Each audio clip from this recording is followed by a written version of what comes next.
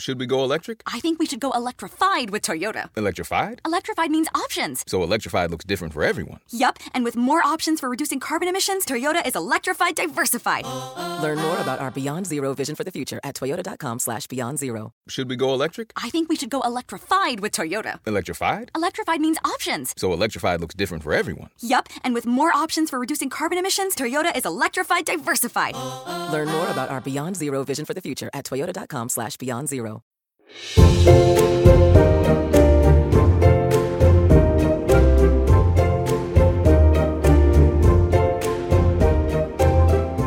This is How to Build a Happy Life, The Atlantic's podcast on all things happiness. I'm Arthur Brooks, Harvard professor and happiness correspondent at The Atlantic. In this series, I want to figure out how we can live more joyful lives. Through scientific discussions and an exploration of what happiness is, I'll uncover the how-tos of happy living and assign you exercises to make happiness a daily practice.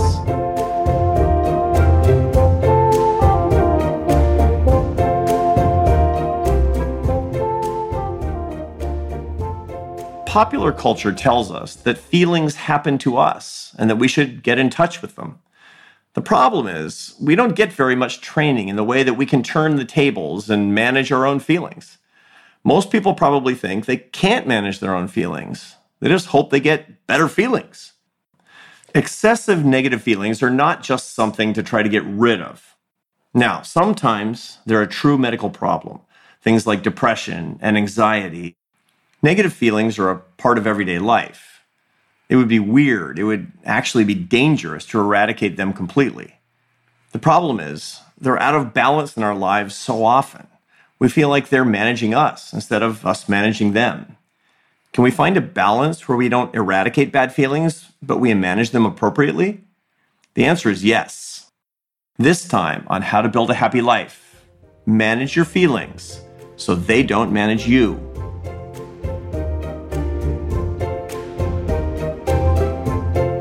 Let's say that you're crossing the street, you're in a big city, and a car is about to run a red light and run you over. Well, the visual stimulus of that, you see the car barreling toward you, is processed by the visual cortex of your brain, which signals a part of your limbic system called the amygdala. The amygdala lights up like a Christmas tree, sending an electrical signal through your hypothalamus instantaneously to your pituitary glands, which signals to your adrenal glands, which are all the way down by your kidneys, to crank out a bunch of stress hormones. This all happens, by the way, in milliseconds. Your conscious brain is way behind. You've already jumped out of the way, and your heart is pounding, and you're sweating, and you've already probably flipped off the driver. Look, you don't want to eradicate these emotions. You need them because they keep you safe. But what we don't want is for this kind of negative emotion to manage us either. Excessive fear can make us miserable. We need to learn to manage our emotions. The way to do this is to do what we call making them metacognitive. For example, say you're angry a lot, and the anger is interfering with your life. Say to yourself, how interesting. I'm feeling angry right now. The moment you do that, it becomes metacognitive. You become aware of it. And in so doing, it goes to your prefrontal cortex. In your prefrontal cortex, also known as your executive brain, you can actually start to manage your feelings. The science of emotional management is pretty straightforward, but doing it, that's the tough part, isn't it? Here at How To, we want to make it a part of our daily lives. So let's sit down with Dan Harris and learn how.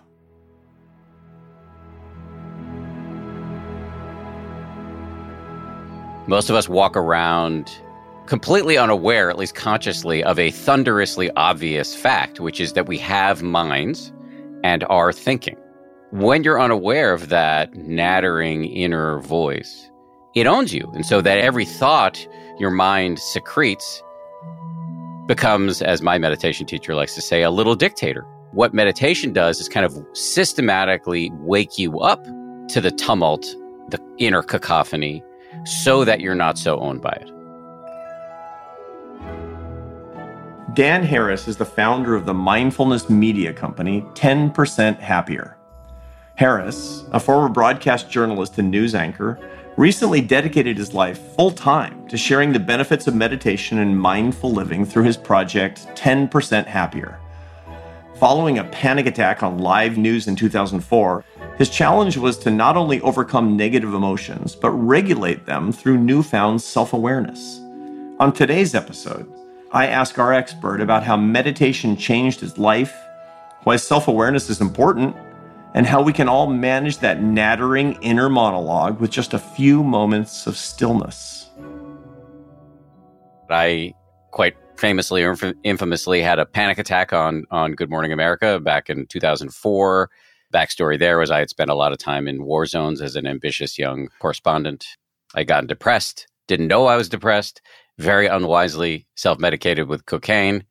I was not high on the air, but I had been using drugs enough for the preceding year that it was enough to change my brain chemistry, according to the shrink I subsequently consulted. That change to my brain chemistry most likely made it more likely for me to have a panic attack. And that kind of set me off on this strange journey that included psychotherapy and then ultimately meditation. I had no pre-existing interest in meditation. I actually had pre-existing hostility. But then I saw the science that really strongly suggests that it can lower your blood pressure, boost your immune system, rewire key parts of your brain. So then I wrote a book about it. I didn't think that book was going to succeed. To my surprise and delight, it did succeed. And so then I turned it into a podcast and a meditation app. That was probably more than 60 seconds, but I think it's the whole story. It's pretty good. And I mean, there's so much that we could dig into. But what I really want to dig into is basically what actually you were solving with meditation. I mean, clearly you were self-medicating because your emotions were managing you in a way that you didn't like. And so you fought back by trying to block out those emotions. That's what people do when they self-medicate with drugs and alcohol. They're trying to not be managed by their emotions. And when you actually took control of your life, you did something so that you could manage your emotions. Is that fair? It's very fair. In my case, the first application of it was exactly as you described. I was owned by my thoughts, urges, and emotions, which is very common. Most of us walk around completely unaware, at least consciously, of a thunderously obvious fact, which is that we have minds and are thinking. When you're unaware of this nonstop conversation that you are having with yourself, which if we broadcast aloud, you would be locked up. When you're unaware of that nattering inner voice, it owns you. And so that every thought your mind secretes becomes, as my meditation teacher likes to say, a little dictator. So, okay, yeah, I should eat a sleeve of Oreos right now, or I should say something that's going to ruin the next 48 hours of my marriage. And then you just do it. What meditation does is kind of systematically wake you up to the tumult, the inner cacophony, so that you're not so owned by it. What does it feel like when you're actually meditating? How does it feel like it has changed your life? There are a gajillion types of meditation. And the kind of meditation I'm talking about is called mindfulness meditation. It's derived from Buddhism, stripped of any metaphysical claims or religious lingo. It is the kind of meditation that's been studied the most in the labs. When you hear about the science around meditation, most of that, if not all of it, is really mindfulness meditation. The beginning instruction for mindfulness meditation is to kind of sit quietly, spine reasonably straight, close your eyes. Closing your eyes, you can kind of just gaze softly at the ground. Second is to bring your full attention to the feeling of your breath coming in and going out. Pick one spot where it's most prominent, your belly rising and falling, your chest rising and falling, air entering, exiting your nostrils. And the third step is the most important. As soon as you try to do this seemingly easy thing of just feeling your breath, your mind is going to go most likely into mutiny mode. And you'll have all sorts of random thoughts. What kind of bird was Big Bird? Who was Casper the Friendly Ghost before he died? Blah, blah, blah. Just like random thoughts, powerful urges, powerful emotions. You're just going to see very quickly how distractible you are. Many people have the experience of trying to do this, realizing how distractible they are and thinking that they have some sort of bespoke lunacy that precludes them and only them from doing this thing called meditation. But that's a pernicious misconception. Clearing your mind is impossible unless you're enlightened or you've died. The goal of meditation is not to stop all thoughts, but just to change your relationship to these thoughts. So every time you get hit by a random thought or urge or emotion, you just notice that it's happened and start again and again and again. And every time you notice you've wandered off, and you start again. That's like a bicep curl for your brain, and that's what shows up on the brain scans. And what this does, to get to the question you actually asked me, what this does is develop a skill called mindfulness, which is, you could just translate into self-awareness. Once you start to engineer this deliberate collision with the voice in your head, then when off the cushion in regular life, you're ambushed by anger or fear or sadness, you're less likely to be owned by it. It's a skill. You know, the first time you sit to meditate, it may be humbling, it may be humiliating. Over time, you will get better. And the periods of time where you're able to stay focused on your breath will extend. Your ability to catch distraction before you've gone off and in 10 minutes of fantasizing about, a homicide or an expletive-filled speech you're going to deliver to your boss, you catch it quickly and recover. The recovery is filled with less self-recrimination. It's really kind of a skill and an art form that you get better at on the cushion and off the cushion, where you're just developing this self-awareness that allows you to surf the waves of life rather than drowning in it.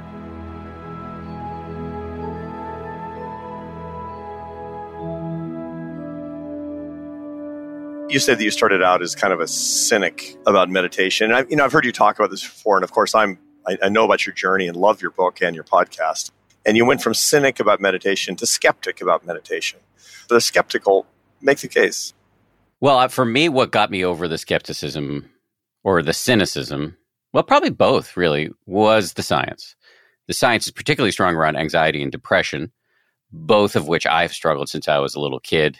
My parents, when I had a big scare, I'm almost 50, so I was coming of age in the late 70s and 80s when there was a lot of Cold War stuff going on, and that TV show The Day After or The Day After Tomorrow, and it was about the aftermath of a nuclear holocaust, and it aired in prime time. My parents let me watch it. Anyway, I was really freaked out about that. They ended up putting me in some big study done by a rather prominent guy named Dr. Beardsley, who was looking at the impact of the Cold War on kids. All I remember is playing soccer with him.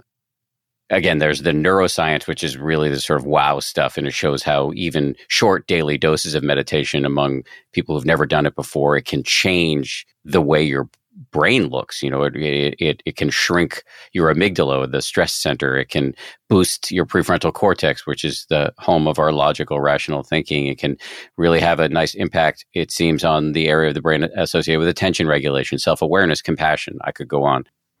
Okay, so this is important for us to underline as well, which is that meditation and the practices that you promote and have practiced and gotten a lot of benefit from are complements, not substitutes, for traditional Western therapies for emotional disorders, mental illness, whatever it happens to be. And that's an important thing for our audience to keep in mind. Now that you've talked to several thousand or million people about this, you started off by getting the benefits from this yourself. What are the telltale signs that somebody's being managed by their emotions? Temper tantrums. I have a 6-year-old. You watch a kid and their emotions are all over the place. And another metaphor that from my meditation teacher, this guy, Joseph Goldstein, is a complete mensch. He talks about us being like bees in a jar, just kind of like moving up and down, but, still kind of captive. But we're just going between delight and despair all the time. So when I see somebody just losing it, first of all, I see myself. I am not above that. There's a reason I called the book 10% happier, So I'm probably 100% happier, if not more, than I was when I started meditating 12 years ago. But I'm not 100% happy. I still experience all sorts of negative emotions and still retain the capacity to be a schmuck in many, many ways. But there are times back when I would fly on airplanes, which I don't do anymore, well, at least not for now, I'd see somebody else at the counter losing it with the person behind the counter, and I would both feel like I know that feeling, and I used to do that a lot more, and I would feel compassion for them because I know that is suffering.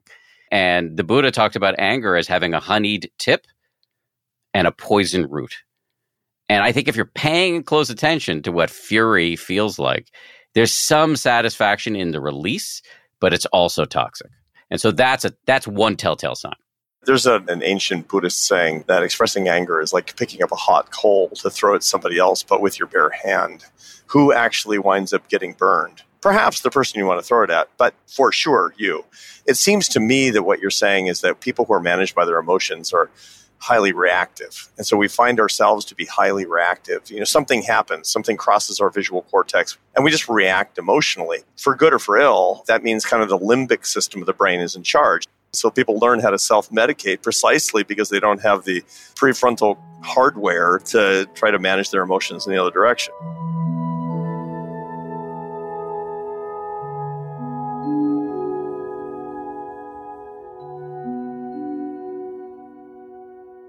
Okay, back to Dan Harris in a second. But right now, a quick timeout for science.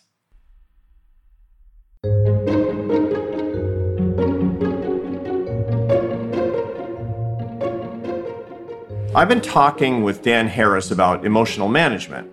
So let's take a look at the science of emotions. Specifically, I want to focus on the work of Karel Izard. He was one of the world's leading experts on human emotions and proposed a very strong theory of our basic emotions. So, what are our basic emotions? The definition of basic emotions is something that leads to actions that are critical for, as Izard said, adaptive responses to immediate challenges to survival or well-being. Now, many of these emotions happen in the limbic system of our brains, the part of our brains that we don't consciously control. That's the part of our brains that give us feelings that are kind of happening to us. This is a very ancient part of the brain. It evolved millions of years ago. Karel Izard hypothesized that our basic emotions come in 6 categories: 2 basic positive emotions and 4 basic negative emotions. The 2 positive emotions are interest and joy. Now, joy, of course, that makes sense. I mean, joy in the pursuit of it, that's why we're here. It's something quintessential to the human experience, and it's something so uniquely human and what we all want. But the other positive basic emotion is sort of less obvious. That's interest. If you're interested in how to build a happy life and it's giving you pleasure right now, that's interest. That's a basic positive emotion, just like joy. And if you think about it, you can see why it would be evolved to make you more attuned to things that'll help you make progress in your life. The basic positive emotions, they're great. But then there are the negative ones: anger, fear, sadness, and disgust. These are arguably more important than the positive emotions, or at least they're more dominant. They take up literally more brain space. And the reason for that is that basic negative emotions keep you safe. For example, anger will make you more likely to defend yourself. Fear will trigger you to freeze or run away. And disgust, it alerts you to pathogens that can harm you. So that's a tour through Karel Izard's work on emotions and the science of why we feel the way we do.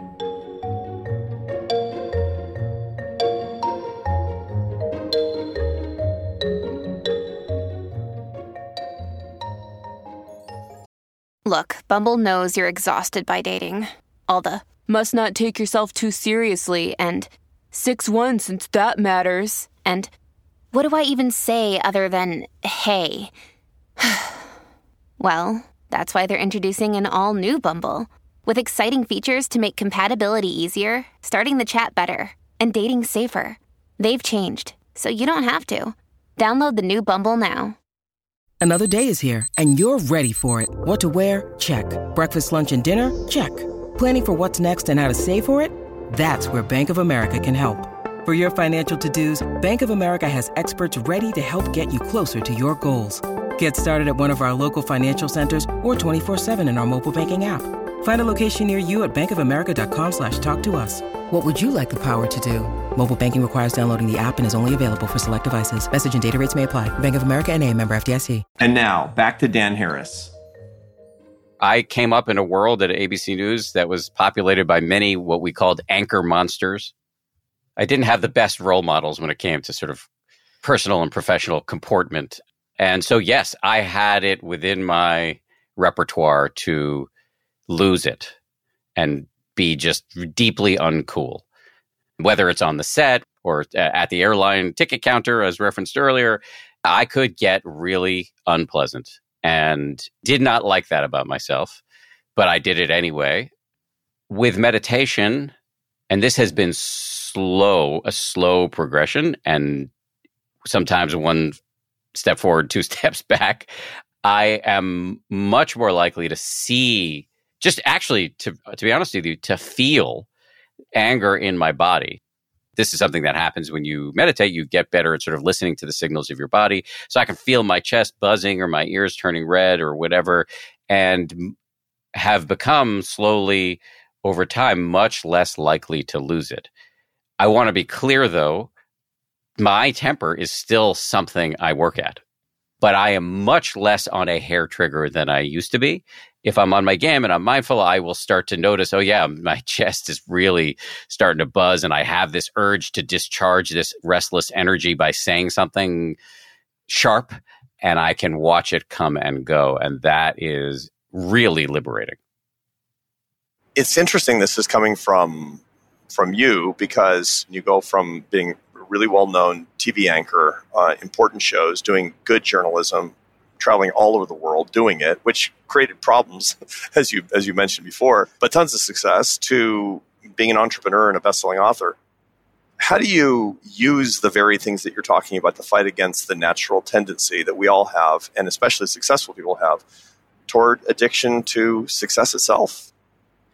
I struggle mightily to this day with this addiction to success. I'm working on a sequel to 10% Happier right now, and I didn't intend it to be a sequel. I was going to write a book to publicize or to make more prominent these loving kindness meditation practices, because I was going to sort of going to be a slim how-to book. As part of the narrative conceit for the book, I decided to get a 360 review, which is, for people who've never heard of 360 reviews, it's something they do in corporations a lot, where they talk to the person's bosses, peers, and direct reports about what are the strengths and weaknesses of this person. So I did the kind of colonoscopy version, while I also added in my family and friends, and it was brilliant. It was such a clever idea that was a karmic torpedo aimed at my cranium. So I got the results about 3 years ago, and they were devastating. And here I was, Mr. Happiness, and people around me were unhappy with me, and I had to really re-examine a lot of things. And that's what made me much more serious about loving kindness meditation, made me much more serious about therapy. I got communications coaching, I got executive coaching, marital counseling. And so I bucket all of this under love. I went into a big spiral of self-loathing, but it ultimately really directed me toward thinking differently about love. I mean, the fact that we're trying to make improvements and we're aware of the fact that we need help, that's a virtue. That's not a sign of a fundamental inconsistency. I mean, people often ask me, because I write about happiness. I'm a social scientist and I specialize in happiness. People say, well, man, you must be super happy. It's like, why do you think I write about it?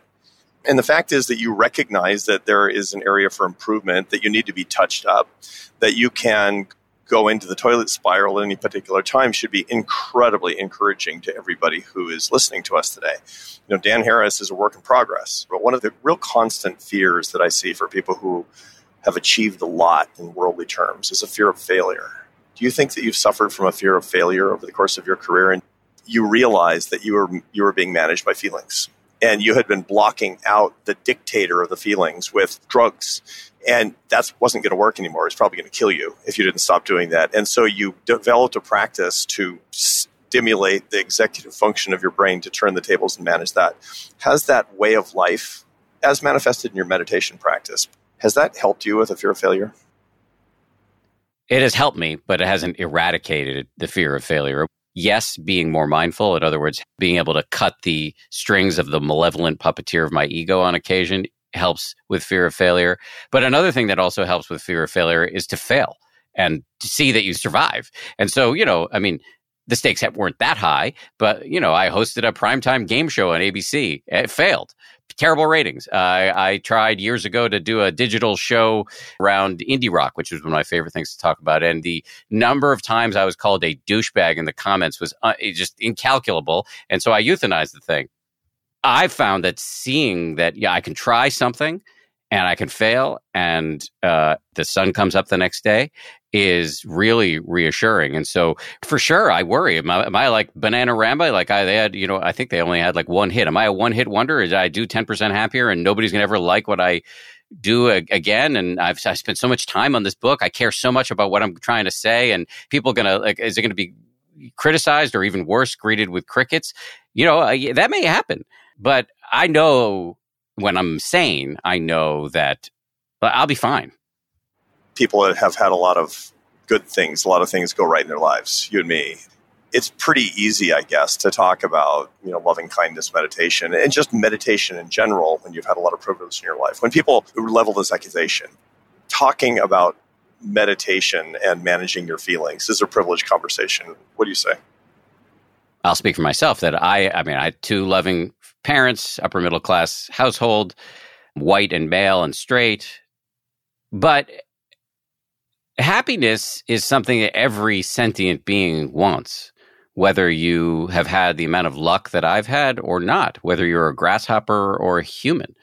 There's a reason why these practices are being taught in foster care homes and juvenile halls and prisons and hospitals.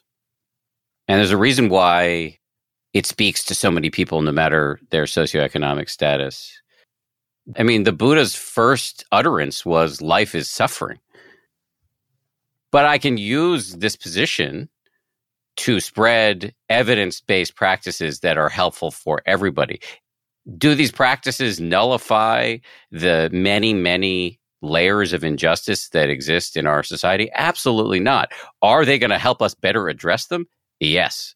So yes and no, this is a privileged discussion. I think it's a shame that meditation is largely sort of confined to sort of Upper West Side, Soul Cycle, Whole Foods, that whole world. And I don't say that with any, hate, because I moved out of the city in the pandemic, but I used to be all of those things. The evidence shows this is good for everybody. And so I like to use my platform to spread the word about this and to give a megaphone to folks who look different than I do, who can speak to communities that don't want to hear from me. Last but not least, when our listeners are next caught behind the most idiotic driver they've ever seen in their entire lives, and they want to scream out the window or flip them off or get in front of them and cut them off, what do?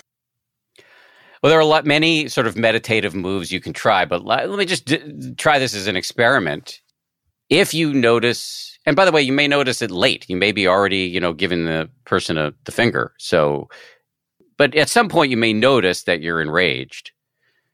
Try just repeating in your mind. You may have to grip the steering wheel while you do this, but may you be happy. Try that, because what we're doing here is I used this phrase before, it's like counter-programming against the habitual storylines and narratives and thought patterns. And, if you were an alien and you landed on this planet and you went to a gym and you saw people running in place for 45 minutes or systematically lifting and dropping heavy weights, you'd think it was really forced and strange. But this is what we do to exercise our bodies. And we have to do forced and uncomfortable things to exercise our brains and, by extension, our mind. And so this is just a little one you can do. Just when you find yourself enraged, you can even be justifiably enraged. May you be happy. That doesn't mean you want the person to continue being a jerk, because if they were happy, they wouldn't be a jerk. But can you understand that maybe they're rushing their kid to the hospital, or maybe they've had a really bad life and they found themselves in a terrible position and they're making bad decisions? May you be happy. The words get caught in my throat saying it just because it is a little forced, but I think you can try it. I know. And I don't want our listeners to miss the truly radical thing that you said in that answer. Notice that you're in a rage. That's it, because reactivity starts with you not noticing it and acting. Notice that you're in a rage. Say to yourself, I'm in a rage. You can't say, may you be happy, until you notice something about yourself. And the moment that you notice your own feelings is the moment that it becomes something that you can manage. This observation, this way of being, this way of thinking, and the practice to make it so is an incredible gift. And it's been a gift to me in the last hour and a gift to our listeners as well. Thank you, Dan Harris.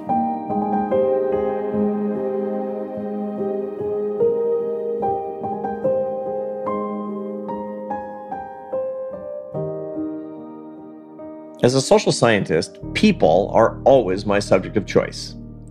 Each week, we'll share little audio snippets from our listeners around the world. They answered this question: when is the last time you remember being truly happy? The last time that I felt or experienced happiness was the other day when I took my children to play in the park. I wasn't distracted by my phone. I wasn't streaming something on a device. I wasn't trying to read or debate or find out about something polemic or partisan in the media. I was in the moment with my children, letting them chase me, chasing them. And in that moment when we were running together in this big field at the park, I felt happiness. It was definitely one of those moments when I felt joy.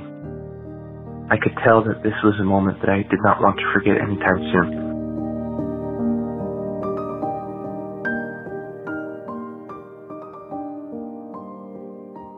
We've gotten a huge amount of useful and interesting information on living better and more happily from Dan Harris. There's so much to digest, I know.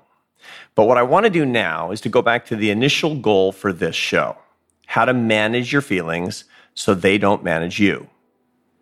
Here's where we start. Each day this coming week, set aside 15 minutes in the evening, after the end of your day, well, before you go to bed, of course, but where your day is more or less behind you. Go someplace where you can sit comfortably and relatively quietly. I mean, I know some of you are in circumstances, if you have little kids, for example, where quiet is a bit at a premium. So let's just say relative quiet, and where you're unlikely to be disturbed. Now, think a little bit about the strongest negative basic emotion you had today. Was it anger? Were you sad? Did you feel disgusted? Were you afraid? Think about it. Observe it as if it had happened to somebody else. State the emotion out loud and its context specifically. Let me give you an example. Let's say you're having kind of a health challenge. Everybody does from time to time. And it's giving you some fear, some anxiety about the future. You might say, today after lunch, I felt kind of afraid because I thought about the medical tests that I have coming up with my doctor. I thought about it for about an hour, and I thought about really all the worst case scenarios. I kind of ruminated on them. I even Googled my symptoms. Now, don't judge yourself.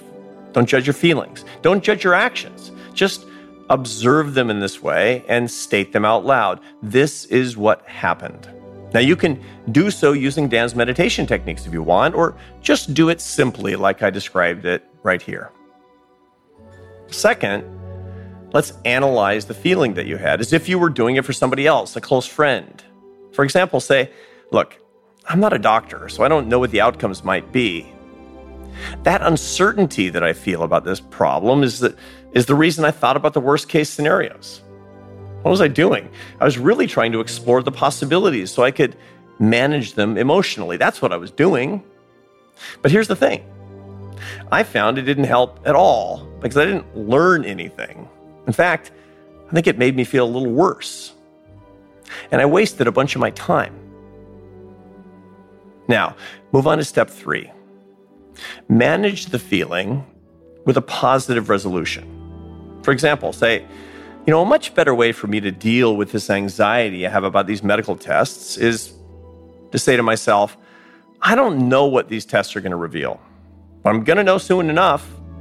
Now, it's on a long list of uncertain things in the world. There's so many things that I don't know.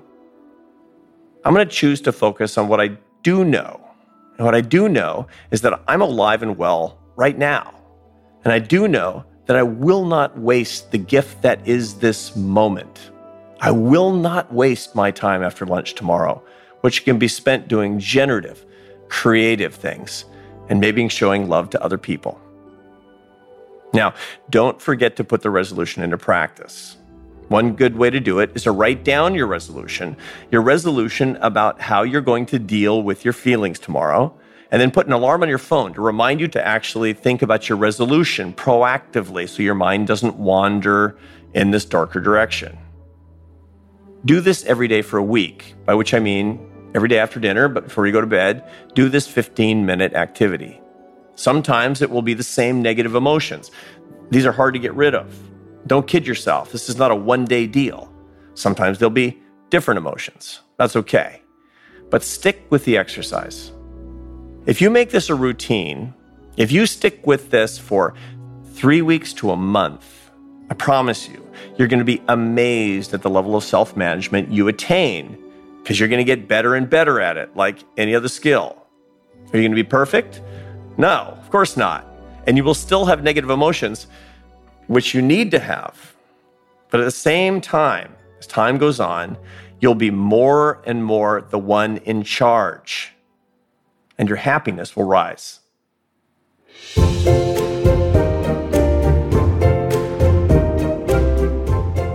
That's all for this week's episode of How to Build a Happy Life.